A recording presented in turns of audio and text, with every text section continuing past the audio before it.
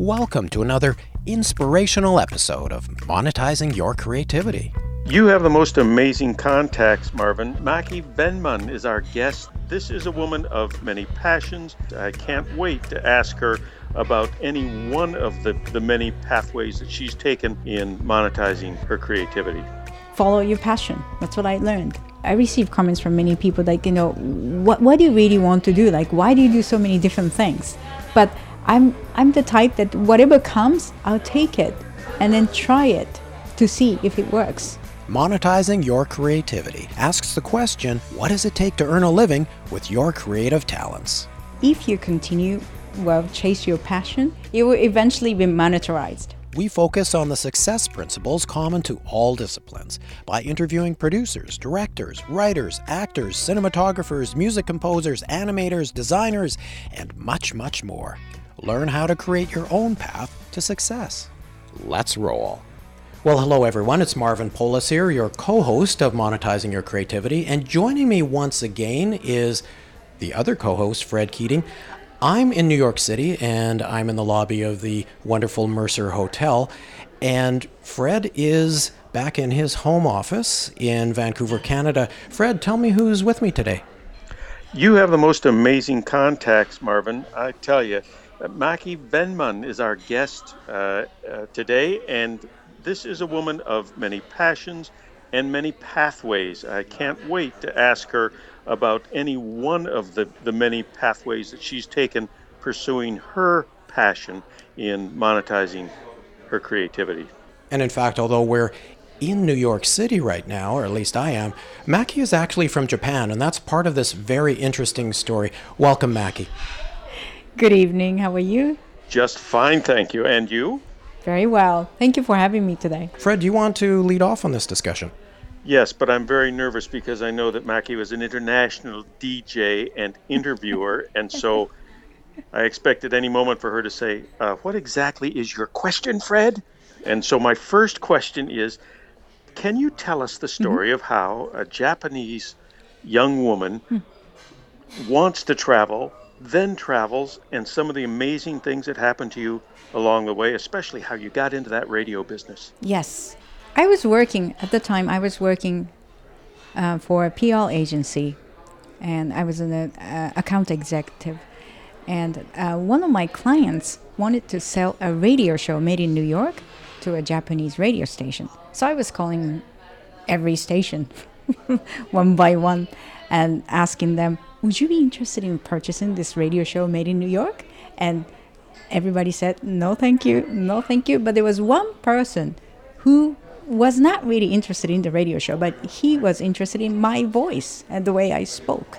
So he said, do you speak English, first of all? And then I said, yes. And then he said, can you tape your voice and then send us a demo? And I said, why not? And so I talked to my friends, and we made the funniest demo and then sent it to him. And he took it to Kiss FM Japan, and they hired me immediately. That's how I got into the radio business. Oh my good! Now, were you in New York at the time, or were you? No, in Japan I was in Japan. I was in Tokyo, and so I was scouted over the telephone. That can happen. This is fantastic. Tell us about the nature of the radio show. So the first radio show I got in was it was about the music and travel, and it was a very fun Sunday morning show. But I was not such a good radio show host because I just started, and then I never had the experience. So the station was going to discontinue my radio show, to be honest, after 6 months. And then I really wanted to continue, so I said, I have a very good business plan. And so I presented, I made a great presentation about how to sell my radio show to a big corporation and so on. And then the radio station execs were impressed with my business skills. And so they said, okay, we're going to continue with you. And so then I really got into this, and then I became a better at it. And then and then they continued my radio show, and then they gave me a promotion. I got the bigger show, and then eventually I got I moved to a bigger radio station. And did the famous celebrities that you interviewed, did they come to you, or did you get to go to them at their concert venues? Well, many of them came to my radio show to the studio, and then sometimes I had to go to their hotels and then did the interviews and the concert halls as well. To name a few, Chicago and Robert Plant and Jimmy Page. And oh my! Yes, Ricky Martin, Andrea Bocelli, Macarena. By the way, I was the first DJ to play Macarena in Japan, and I showed them how to dance. Yes, yeah, Gypsy Kings and Eminem, Mariah Carey, just to name a few. Now, these are all artists who have very much figured out how to monetize their own creativity. What are some of the things that you learned from them? Well, I thought that if you continue, chase your passion, it will eventually be monetized. Follow your passion. That's what I learned. And one can actually make a living at it. Exactly.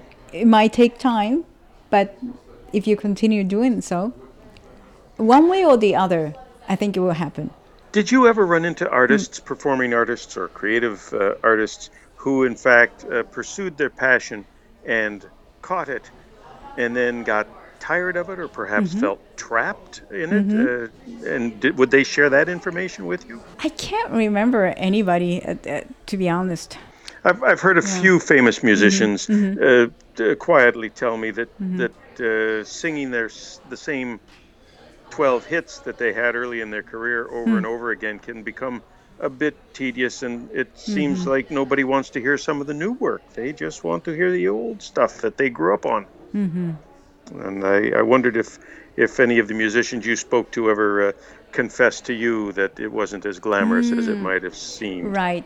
No, to be honest, no. They changed it. For example, Robert Plant and Jimmy Page, they like gods to some rock fans, and but they changed their, how do I say this, approach to music, and they traveled to India, to Morocco, and then they brought all these traditional sounds and ethnic rhythms to their rock music, and they created their own.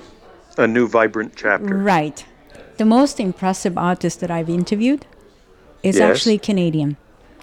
His name is Kainan. He was a Somali refugee. I was in New York City at that time, and then one of my Somali friends said, "Oh, we gotta go check this guy out." She said he's a rapper from Somalia. So I went there, and then there was a crowd. Everybody was from Somalia. So it was just like a Somali community embracing a rapper from Canada. But when I heard his first song, I was blown away, and I thought, I have to interview this person. And I contacted the Japanese radio station, and I asked the manager, Kainan's manager, and got the permission to record the music and then interview him. And I interviewed him the next day, and he was broadcasted in Japan. The first time his music was introduced to a Japanese audience. And he's continued to rise. Yes, he did. Yes. He didn't give up. And he just went on and went on. And then he finally sang the song for the World Cup. I was so proud of him. Now tell me, what occasioned your move to New York City? So in 1999, I left all my radio shows because I had a passion. I wanted to see the world, and especially Latin America. I wanted to speak the language, Spanish and Portuguese, and I wanted to be the bridge to connect people, to make each other understand each other. Yes. I really wanted to study Spanish, and then I left Japan in 1999, and we moved to Guatemala, and we, meaning my daughter and I. And then immediately I was scouted to be a radio DJ in Guatemala City. And so I became the first ever Japanese radio DJ in Guatemala City. And I also started writing a column for a Guatemalan newspaper. All right, now, was that in English or in Spanish? It was in English. Okay, I'm just, because it sounds like you're a very quick study at whatever you go after, so I just thought I'd ask.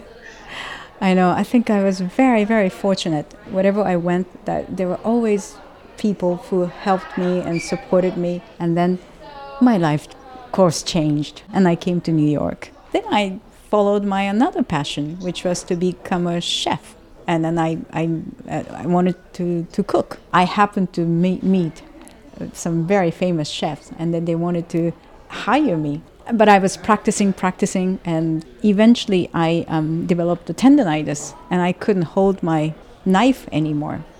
So I thought, okay, maybe this is the time I'll go back to Japan. I'll give up. But that's when the United Nations called me and said, would you like to work for us in part-time? I applied for the United Nations 2 years prior, and I completely forgot that I applied for them. And then when I was about to go home, they called me. And then my UN career started. And this was the protocol. This is where Yes. your passion for protocol and international travel and all the tracks that you'd laid down started to come together and converge. Yes, exactly. I had to assist all these heads of state and government. And It's not an easy job. And Mackie, here in New York, you're back doing radio as well. Tell us about this. yeah, so it was my dream to work for the UN since I was a child. And then I fulfilled my dream. And then I had an opportunity to work for a radio station again to send a New York report. So you came yeah. full circle. Yes, Your exactly. passions circled around Exactly. and brought you back now with this incredible experience internationally and in New York and made you the perfect person. Yes, and then I also met my perfect husband. And so he gave me some space that I could do what I really want to do. He encouraged me to follow my passion. And my passion is radio, and then my passion is also to write books to encourage people and about my experience, my wildlife, and about my beautiful daughter and my great husband and beautiful son. And so I am writing a book about my life. I've talked to many publishers, and I asked them if they would be interested in publishing my book. And again, everybody said, no, thank you, no, thank you. However, there was one publisher, they said, we're not ready to publish your book, but would you like to write a column for us? So now I'm writing a column. And I just actually came back from Japan because the radio station I worked in Japan, they had their 30th anniversary. I appeared in their 30th anniversary special program. Lovely. Mackie, you're talented in so many ways. I mean, very notably as a radio show host, somebody who has monetized her voice talent, I guess you could say, and her interviewing talent. You're also clearly very talented as a writer, and your work at the United Nations and so many other things. Tell me, I mean, what's the common denominator in all of this? How have you, I guess, monetized your passion?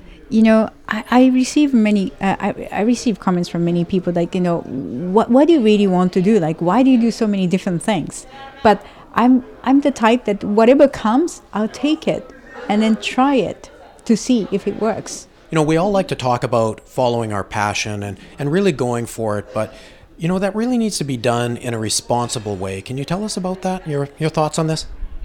Well, I believe that if you follow your passion and then work to improve your skills and enjoy what you're doing, there will always be a path to lead you to your dreams.